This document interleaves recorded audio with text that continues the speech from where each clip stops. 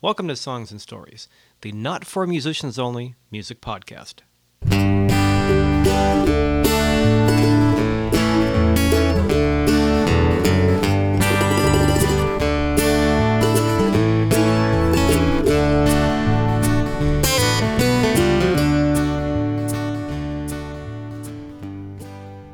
Alrighty, welcome once again to Songs and Stories. My name is Michael Gaither, and this is Songs and Stories, episode number 35. Well, I hope the summer's treating you well, wherever you might be, and if you happen to be in California and you're picking this up, I hope the smoke is cleared. It's been a pretty scary year for fire here on the West Coast. I read last week that at one point we had 1,700 separate fires going on in California.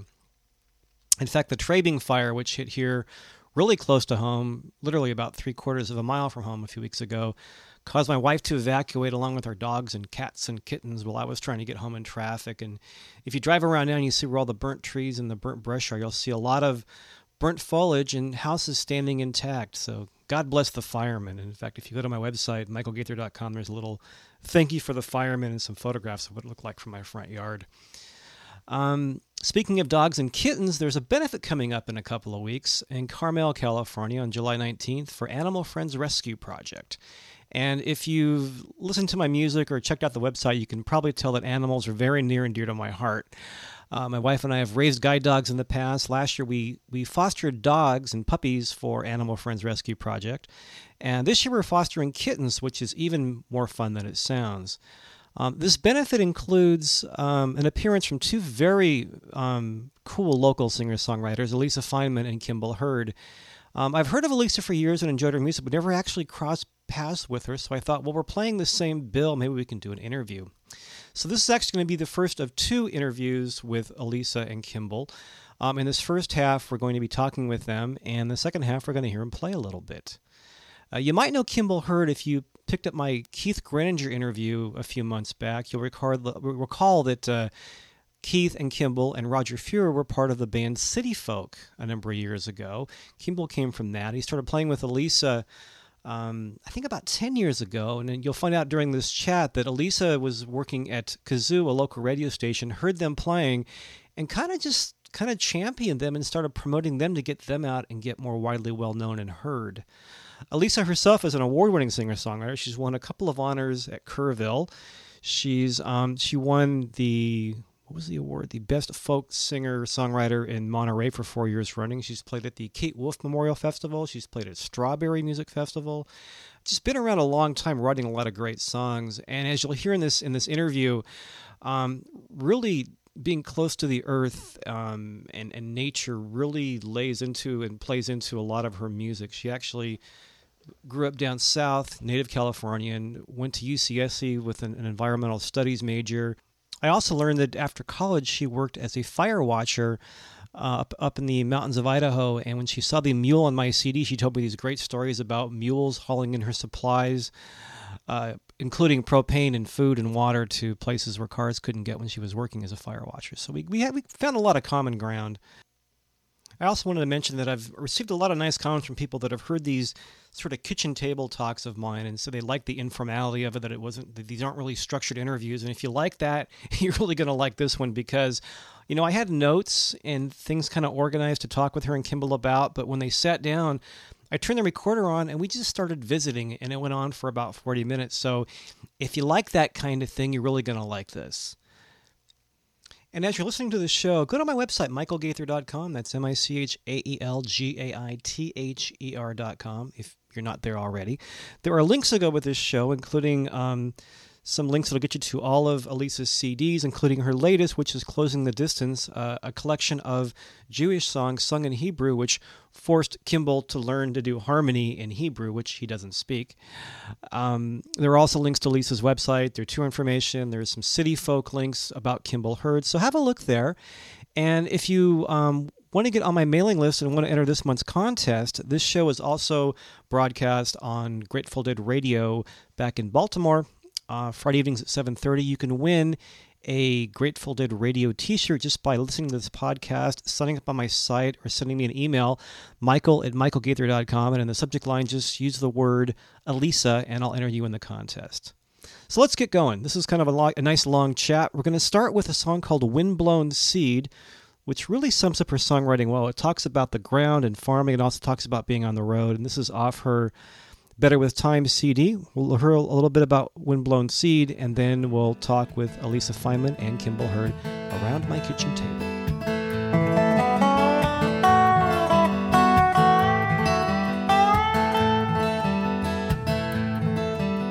I breathe these leaves in a winter sun and think about the hands that planted them once and built this cabin of annual wood, now old and abandoned, not as it once stood. There's an old grape arbor and a passion vine clinging to a fence now fallen with time, and a gate to a garden where they grew their food, where the flowers still bloom and the trees still fruit. And I'm thinking on the ones that planted them here, 'cause I'm eating their fruits after 100 years. It took a whole lot of work and sticking around, sinking their roots deep into the ground. But me, I seem to travel just like a windblown seed.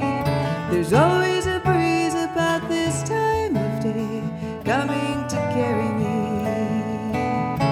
Me, I seem to travel just like a windblown seed. There's always a breeze about this time of day coming to carry me.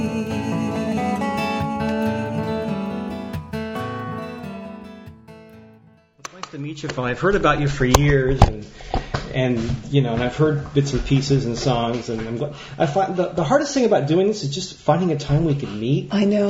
I know. And we did. We live a couple. You know, Aromas is right next to Watson. Yeah, it's only been Aromas because you're a native Californian. Yeah. We've been in Aromas probably since 1992 or 93.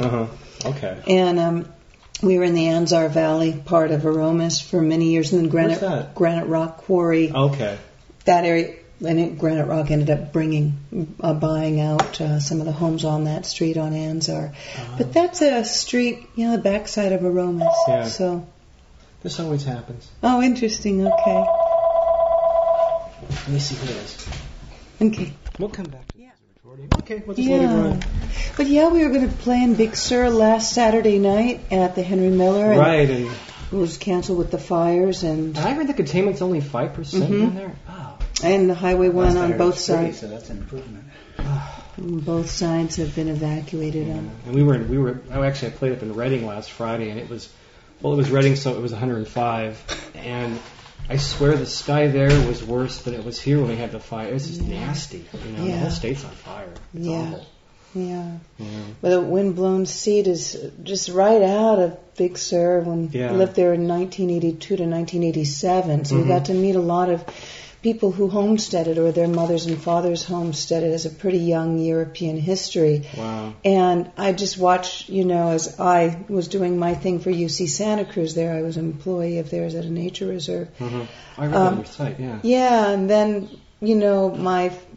my dream to do the music and follow the music, having to leave home a lot, I would watch the fruits of those people who were devoted to staying in one place and had farms and gardens and animals and that's that windblown seed. So hopefully when the fire and everything else is settled, we'll go back to celebrate and probably do a benefit, I hope. I know my neighbor across the street, she said, we should do something for the firemen or the animals or something. And I said, yeah, we got to do something. And then I know Dan Kai's coming down, I think next week, and doing something in Corralitos. So I'm sure that anybody, whatever we can do in our own little areas to raise money for the firemen or the farmers or the animals, something. In fact, when you go down, are you going to Santa Cruz after this? Or Santa Cruz. When you go down Buena Vista, the intersection right there at Larkin Valley and Buena Vista is actually where that mule used to live. Oh. And on the fence on the right is this long line of all these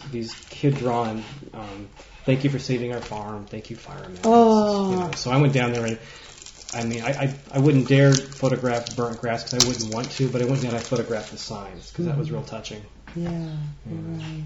So your songs come from your sense of place too, and pretty much, yeah. When I started, actually, the first song that I wrote was Highway 17, and when was that?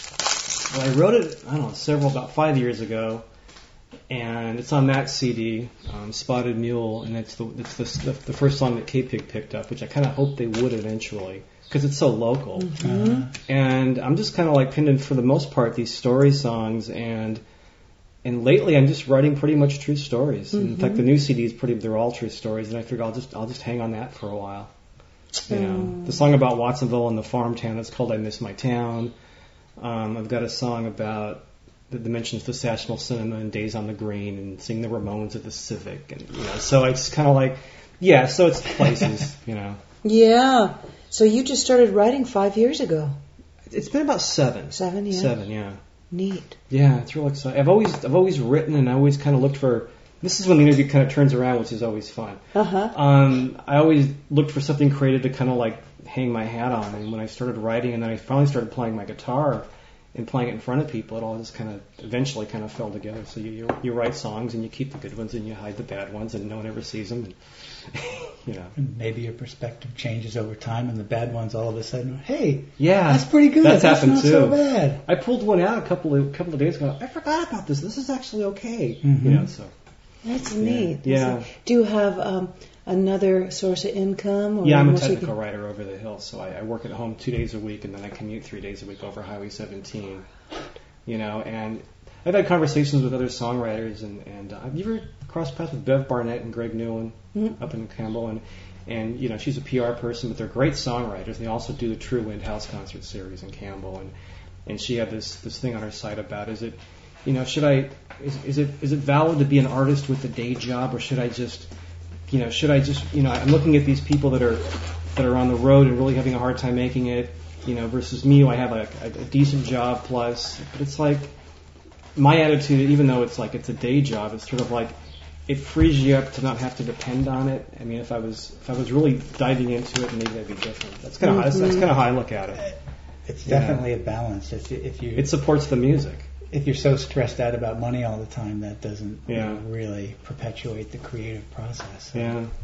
The muse doesn't like stress. No. Although tension is good, and sometimes deadlines. Deadlines are great. These are artist deadlines are exactly producing under pressure. But if you're the money situation, well, that's the classic artist struggle, sure. And you do what you can do in order to do your art, and every artist always has. And then there's a million ways to live a life, obviously. That's a good quote too. Yeah. I mean, if you can, and I've read about songwriters they'll go up to a friend's cabin for 5 days with a notepad and a guitar, and they'll come out with 6 songs. And, if you can do that, great. First of all, if you can just sit and write, it comes in spurts. I think it comes in different ways. But if you're making a living, and I kind of learned after a while that it's like, well, I just keep my notepad with me when I, if I get something that I think that I can actually follow through, then I'll just make the time for it. But when I get home, I'll spend half an hour at lunch at work. I'll bring a guitar and I'll spend 20 minutes on it there, and then. It doesn't matter where the song. If you get a good song, it doesn't really matter whether it came from like taking time off work and spending a week on it, or you wrote it in your head while you were driving home. Right. Right. Yeah. Does your technical writing keep those juices flowing, or the writing juices, or is that a totally separate part of the brain? I think for me, a friend of mine said that when he was looking at a friend of mine, John Eddy, who's a songwriter, looked at my writing, and he said, because I think your tech writing makes you a good editor, and you're able to cut stuff out. But on the other hand, because it's so, it's actually the kind of work I do. It's about 20% writing and about 80% detail management. Taking technical specs and finding out the parts you have to explain to customers and turning it from engineering English into English. So it's very, if people at work listen to this, it's very uncreative. But it's a very but I think with the website and with the songs, I can do whatever I want. I can break grammar rules. I can break comma rules, and I think it just frees me up. So I think it does in a way because it's so different. Yeah. Definitely. That's the theory I'm working on lately.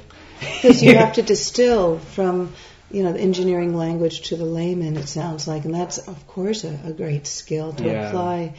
But it's great that it doesn't trap you. No, and I think because on the stuff for me, I'm just freed up to do whatever I want with it. I can write songs about mules and Highway 17. And, That's so great. Yeah. See? So let's talk about you. Where do we start? We talked about Windblown Seed, and so you're a native Californian. Mm-hmm. But you've kind of settled in Aromas, but was it San Fernando Valley you grew up in? I went to all my early childhood, years, schools there, graduated high school, and came up to UC Santa Cruz. Okay. And to go to school and become an environmental studies student eventually. And that's how I got to this area, redwoods and ocean, and this area had attracted me. And basically, I stayed here. I would go away, work my summers as a fire lookout in the Rockies. Oh, okay.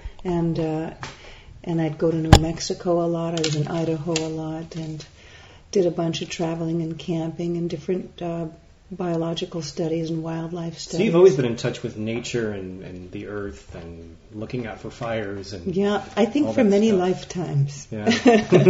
So living and it was interesting to having to leave Big Sur too. Yeah.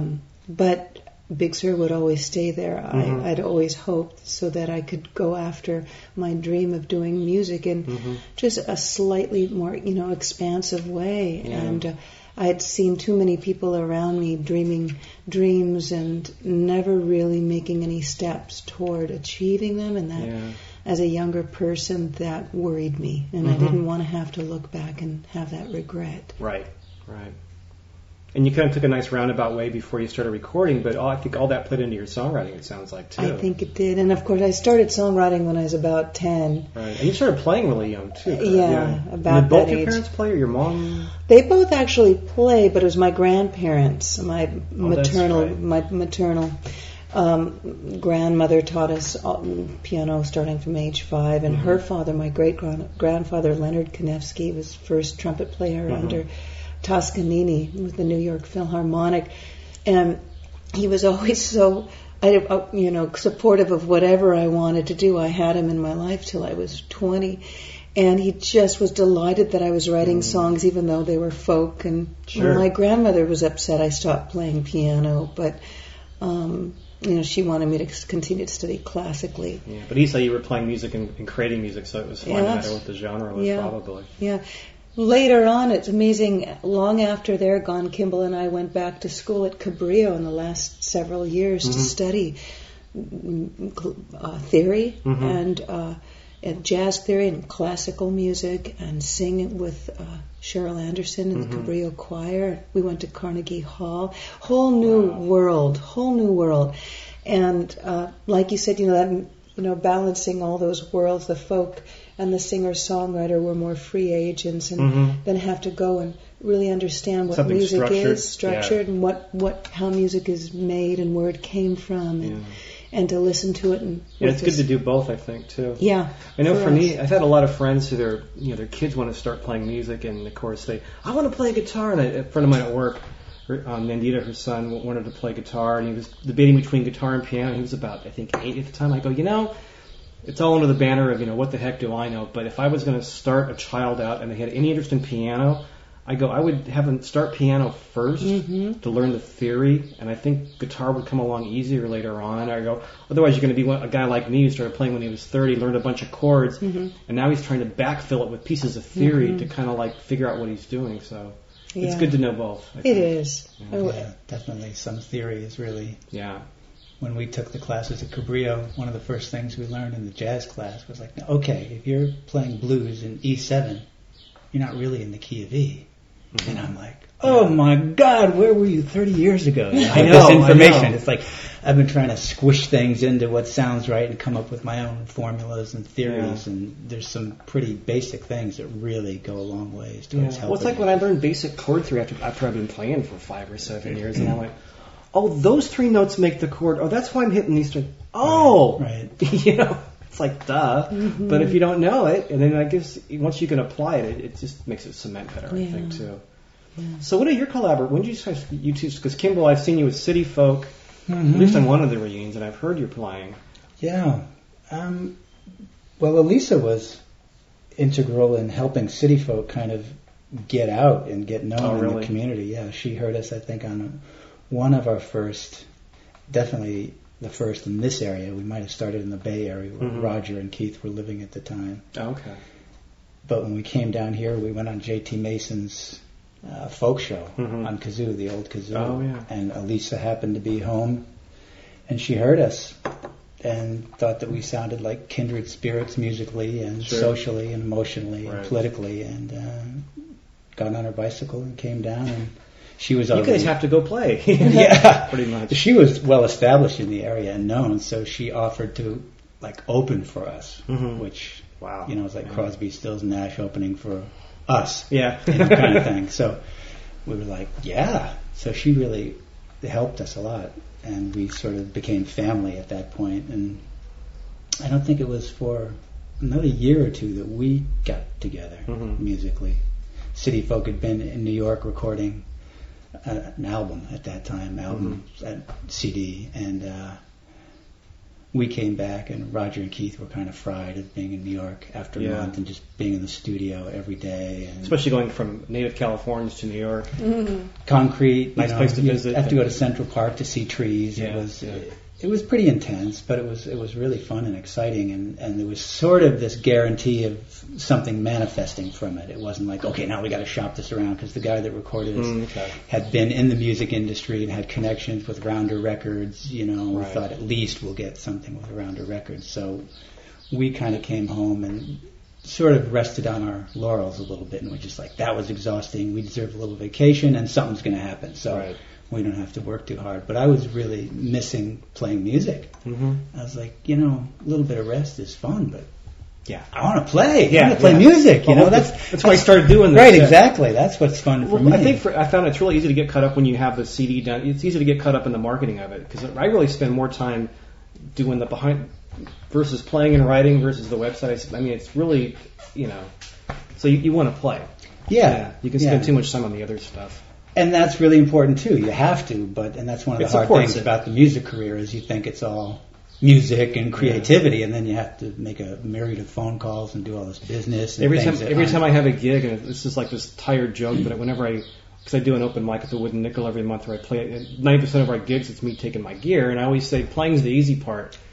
Filling the van full of the gear and hauling it in and making the phone calls, that's the work. Yeah. Playing and looking at people, that's fun. Exactly. Sharing my songs and all that. Exactly. So you came back and you had to get out. Anyway, of course, Elise and I were friends at that point, and I thought, well, why don't we work on some kind of musical entity, maybe for weddings, male, female thing. And, I was doing a lot of weddings, and I had previously played with another person as a duo, and that ended some years back, and people thought it would be a nice alternative to offer wedding couples. So Kimball was that's a great idea. Amenable to coming down, and you can so we got together at least once weekly. Elisa had her own radio show at that time, and you were on Kazoo too, right? Yeah.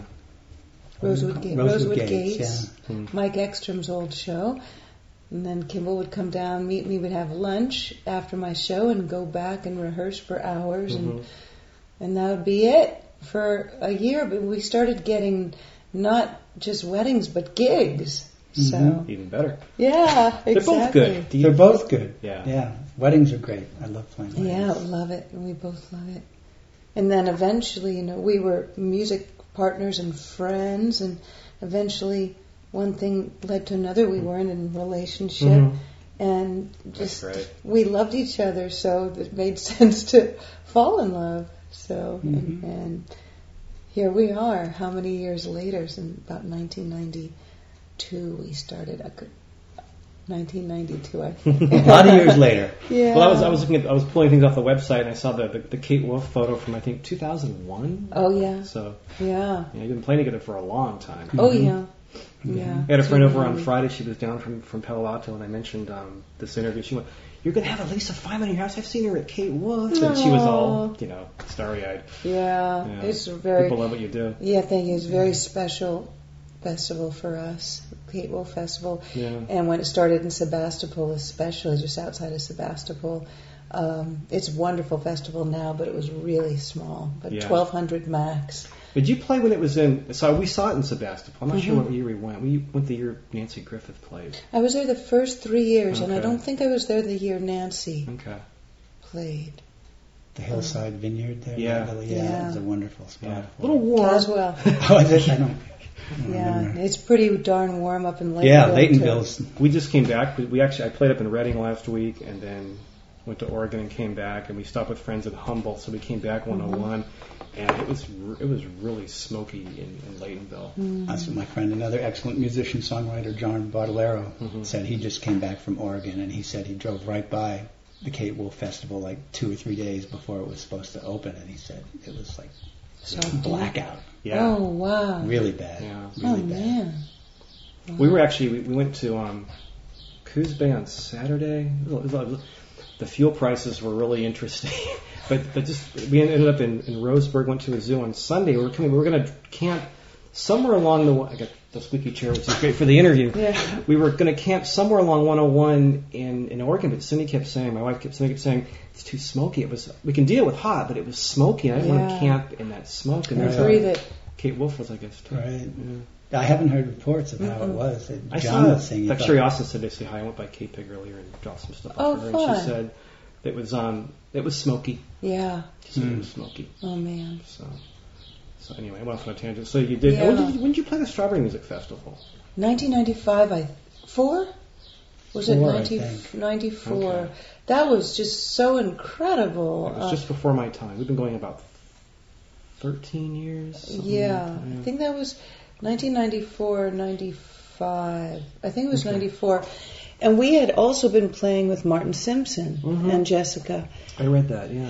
So it was kind of a double jackpot. We got to play with them, and then we also had our own set, and nice. We played with Barry Phillips and Lisa Ekstrom. They joined us, and that was pretty marvelous. And those things, when you, of course, get main stage performances, even if it's just a tweener or something, we had a set there, but it exposes you to so many people. 3,000 people. Right.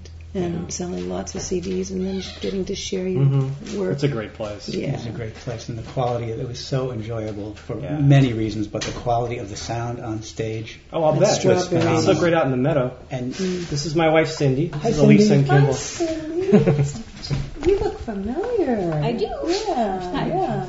Nice to see you. So you live around here, huh? Aromas. That's right. It's a little bit further that way. I'm glad the fire didn't come any closer. You have a lovely neighborhood and lovely home. Oh, thank you. Yeah. Yeah, it's all over. The fires are all over the place right now. I know. It's nice because there's a lot of fog on Highway 1 right now. Oh, good. Pebble Beach, I just came from there. Oh, All Pebble kinds of Beach? fog. Oh, good. Okay. I yeah, hope they it's say going that's down been the helping coast. a little bit. Yeah. Keep the ground cool. Yeah. Yeah. Are you guys still interviewing? Yeah, you're on the interview. It's all right. That's all right. That's okay. Remember I said informal. Yeah. So why don't we talk about your new CD, then we'll talk about what you guys are planning to work on. Actually, I want to talk, what's your connection to AFRP? Because we're gonna play on the same bill in a couple of weeks. Well, Steve Vagnini called us. Okay. And of course, I shop at actually their little stores, but I didn't know. It's Animal Friends Rescue Project. Yeah. You say it like it rolls off your tongue, but I'm still getting this. I know. I kept calling it ARF for a while, then I realized ARF was a different organization. Because people kept asking me, why do they just call it ARF? I said, I'm sure that was taken for an animal organization. Right. Yeah, right. yeah. Well, we just love to help our community and all its sub-communities and benefits.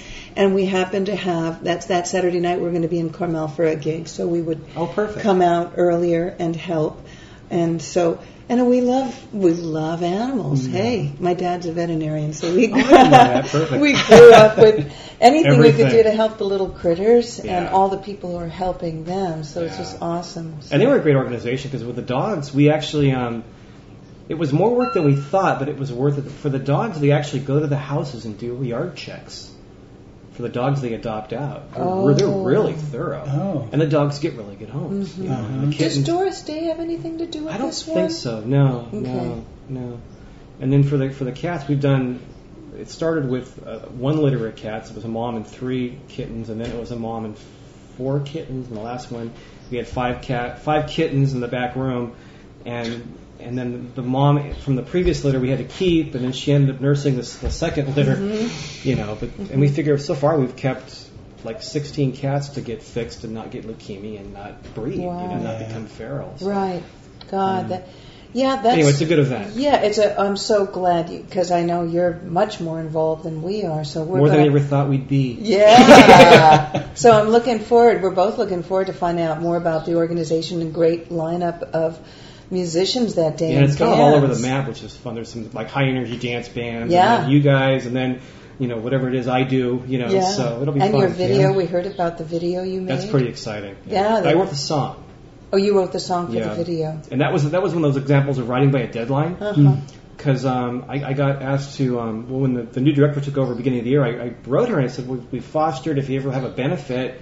And then she went to the website, I guess saw the animal thing, and she goes, would you be interested in writing a song? Because we always do a video every year, but we use some copyrighted song and we can't send it out. And I thought, that'd be a good challenge. Yeah. And so I worked with a woman who was doing the video, Monica Rua. And finally, we were kind of like tossing ideas back and forth, and I said, look, give me a deadline. If we keep talking about this, 6 months is going to go by, and I'm just going to keep floundering. No, give me a deadline. She said, end of March. I said, okay, I'll give you a draft beginning of March, and I did. So I haven't even seen the video yet. She's working on it. Neat. So I might see it at the party for the first time, Yeah. too. Yeah, that'll So, be cool. Yeah, Deadlines are good. they are. Well, God, in regards to the project it's in planning stages right now. It's a long time coming. Kimball and I want to do a duo album. Kimball and Roger perform with me on Better with Time. They've accompanied me on this CD from 1995. And Roger actually produced it. He said, Elisa, it's time. Let's go in and do this thing. Yeah. And I tend to drag. And I have this perfectionist thing, and Kimball does too, about his music. So between the both of us, our duo project is, it's time to do it. 15 years overdue? No, I'm not going to say it, but it's time to do it. So we have a set. We have our songs. This morning even we looked at it and said, okay. But what's so interesting, Kimball came from a trio. He came from a band. I was a singer-songwriter, and you know how that goes. I'm doing my thing and being brave and going out in the world.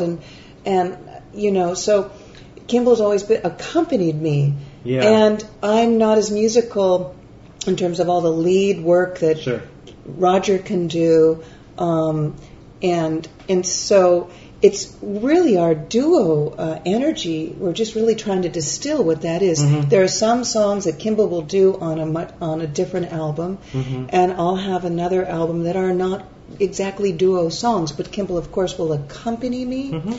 But then we have songs that are much more duo energy, musical mixes that both of us are really creating, and that I guess that really make a duo album. What would you say about that, babe? Because I'm trying to still figure. It's complex. I mean, the thing about me coming from a trio, I mean, there's many reasons that, I guess, first of all, my great passion in music is collaborative participation, working on arrangements and harmonies. Which is why the trio works so well. Which is why the trio works so well. And I really sincerely love that. And also, hidden below the surface in there is a little self-doubt, insecurity, and I feel better because you're an artist. When I'm yeah, right, exactly, probably.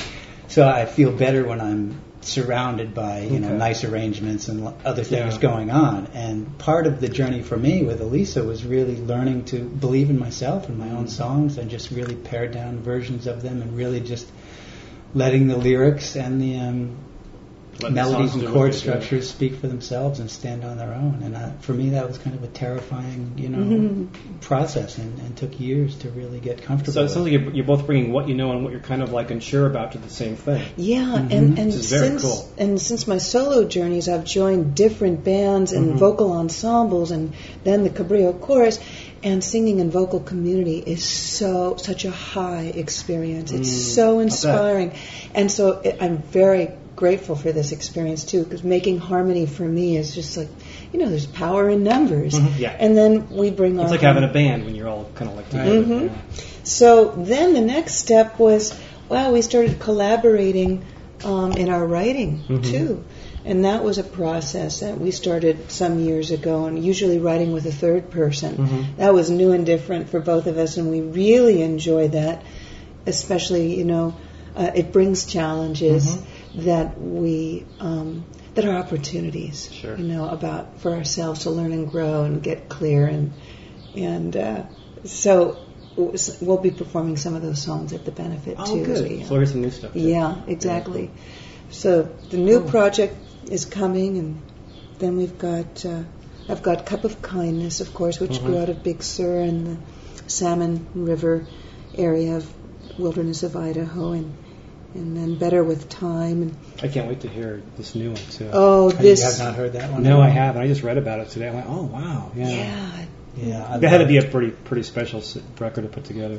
I love that recording. It's really Alex DeGrassi helped produce and put it together, and he just did a fabulous job. It's pretty impressive names on your website. I went, wow, she's going to be at our kitchen table. That's so neat. Well, that happens. You keep making music, and you just the music will take you. You follow the music, and we've been able to play with Martin Simpson and Alex DeGrassi and Paul Reisler of Trapezoid and John Gorka and Tom Paxton called Kimball, and I came to the gig, and he said, "Am I to understand that you have the whole weekend free on this tour, and you're just coming along?" Yes, I'm putting you to work.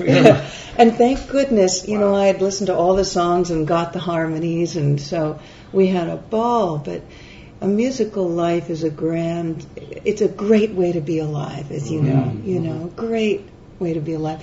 This was a huge, shift in this new CD. It was a new musical direction, and taking all the love and soul that I have and just opening it up. When Alex found out that I knew so much about Jewish music, or I knew lots of songs from the Jewish tradition, he went crazy, because he's and also the record company we were with Martin and Jessica got very excited, because I sang a Hebrew song, did a lead vocal on our album with the Band of Angels called Erev Shel Shoshanim, Evening of the Roses, which Martin and everyone plays so beautifully on.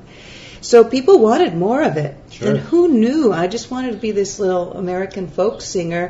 And but as soon as people knew I could sing this music as well, it made me even more unique, and gave me a shape, a new shape, and started to develop what that was. And Alex heard these songs with really different ears, and fresh ears. So we collaborated on arrangements. I'd go up to his house in Redwood Valley, and then he knew wonderful players and had a great sense. And it took a long time because he was on tour, and we would change our direction sometimes, but it came together. And it's a big production.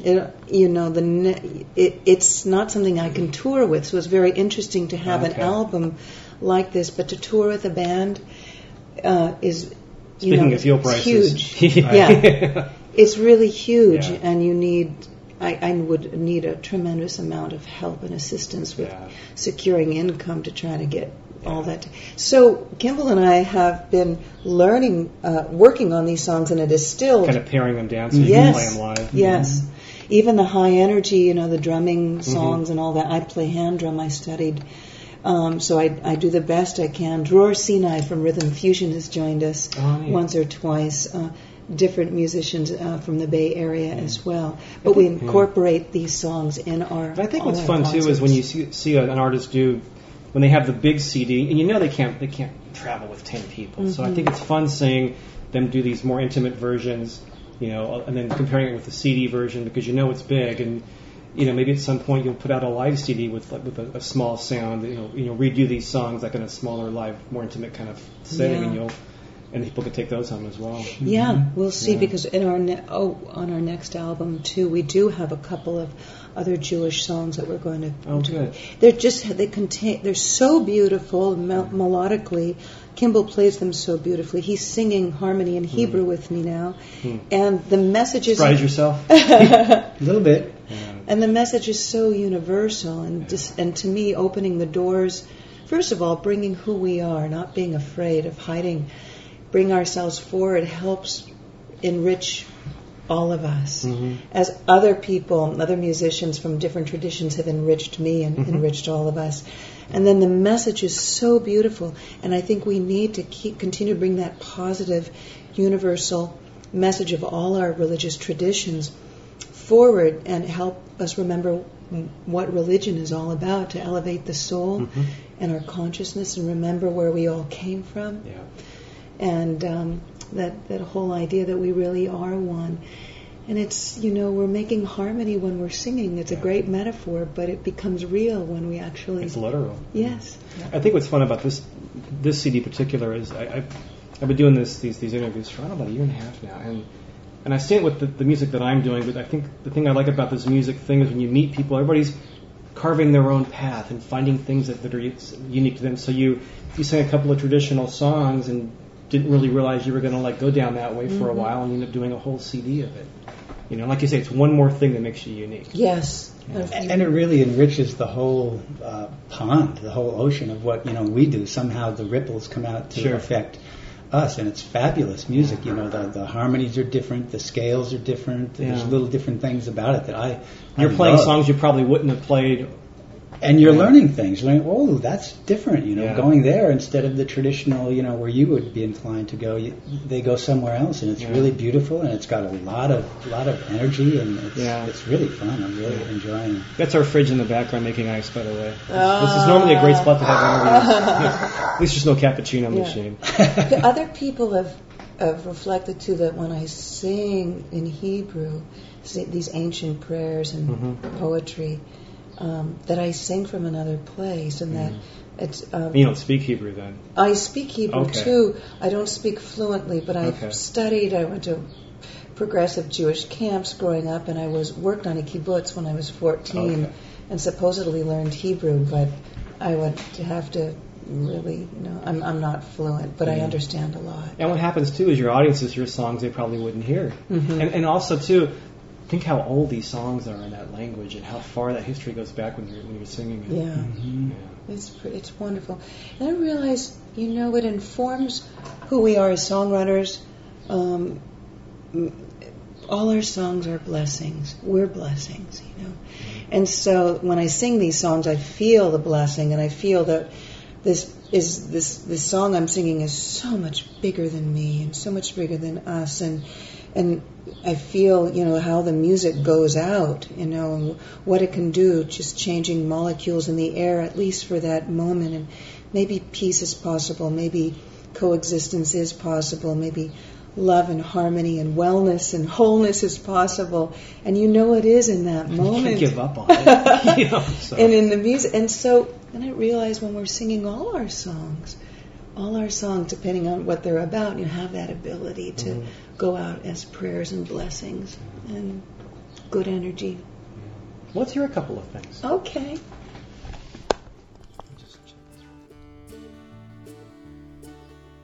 Elisa Flyman and Kimball Hurd Around My Kitchen Table. But we're not done yet. Now's the point in the show where we're going to move from my kitchen table to my living room, and we're going to hear them play a couple of things from us. They're going to play... I'll let you just check out the next podcast and find out for yourself. Now, once again, this is Michael Gaither with michaelgaither.com and Songs and Stories, and if you want to check out some links to go with this show, go to the website. If you want to sign up on my mailing list, it's michael@michaelgaither.com, or just go to my contact page on the website. And if you sign up this month and you send me an email with the word Elisa in the subject line, I'll enter you in a drawing for a free Grateful Dread radio t-shirt. So check out Songs and Stories 36. It's the one right after this one. Thanks for listening.